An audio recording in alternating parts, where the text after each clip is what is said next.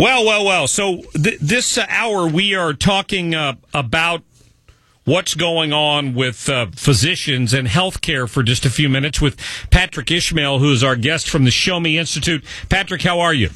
I'm doing great, Mark. How are you doing? I'm doing fine. I think it was fitting because we had someone on the other day who was talking about how Missouri might end up benefiting if Britain left the EU.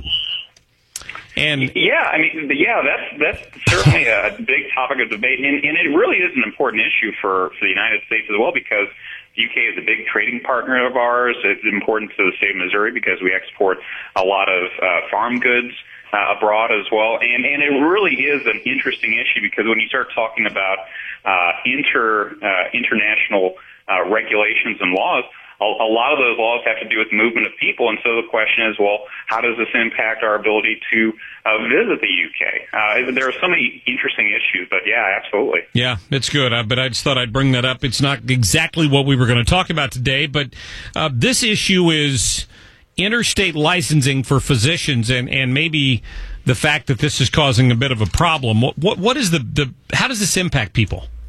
Sure. Well, when we look at healthcare, a lot of times the way that we look at it, and particularly the Affordable Care Act look at it this way, is from the demand side.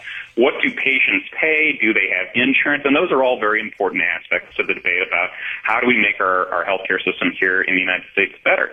But the other component that we don't talk a whole lot about, and we ought to, is the question of supply. And in economics, it's the intersection of demand and supply that tells us what the price of that good or service is going to be.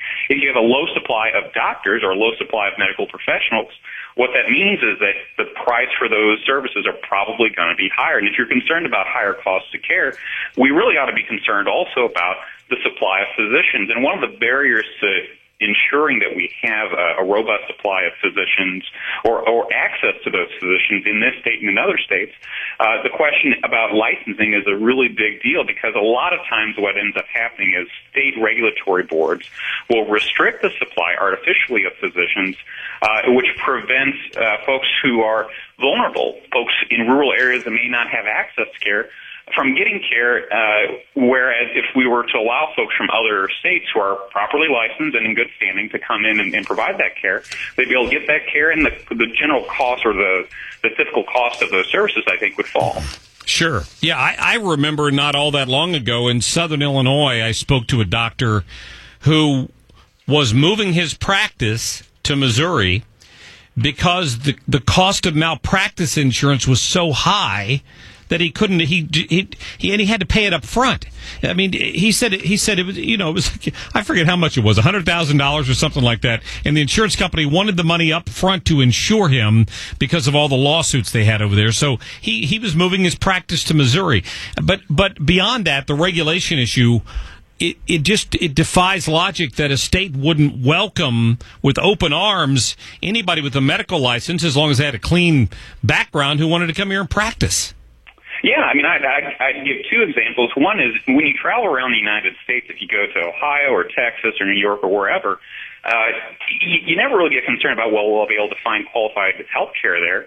Because the doctors around the country are pretty much trained the exact same way. So if the doctor in SIT came to you, I don't think that most folks would be concerned about the doctor being from another state that has a slightly different set of licensing laws. So that's issue one. Under most circumstances, we're not really concerned about where the doctor comes from. But the other issue, too, is imagine if our driver's licenses operated in such a way that you had to get licensed in every state that you wanted to drive through. It would affect where you went, whether you spent money in other places, and it would be really inconvenient. It would actually hurt the economy as a result of that. And I think that, the reason that you can use your driver's license in other states and in some other countries, in fact, is because the standards are pretty much all the same. There's some variation, of course, but they're pretty much all the same, and there's a general acceptance of other licenses, driver's licenses in particular, because everyone agrees on what the main aspects are. I think that you can have that in medical licensing, and the reason that would benefit both practitioners and patients is that patients would probably be able to get better access at a lower cost in doctors, like the doctor that you're talking about, where they're in a state that is maybe inhospitable to their practice. they would be able to be more dynamic. They would be able to leave that state more easily without really necessarily even harming the level of care in their home state, because they could still cater to that population even if they move someplace else. If you had reciprocity in particular, but at least for Missouri, we ought to be able to accept other states' licenses. And it would be a lot better for patients than the status quo. Yeah, absolutely. Patrick Ishmael with the Show Me Institute, I appreciate your time this afternoon. I'd love to get you on again maybe next week and talk about this Metrolink extension they're debating in the city. Absolutely. All right, good. I'll look forward to it. Thank you. Thanks. All right, thank you. Patrick Ishmael there with the Show Me Institute. They've always got some good thoughts on regulation and the use of taxpayer money, and I think we definitely need to talk about that when we casually discuss dropping $2 billion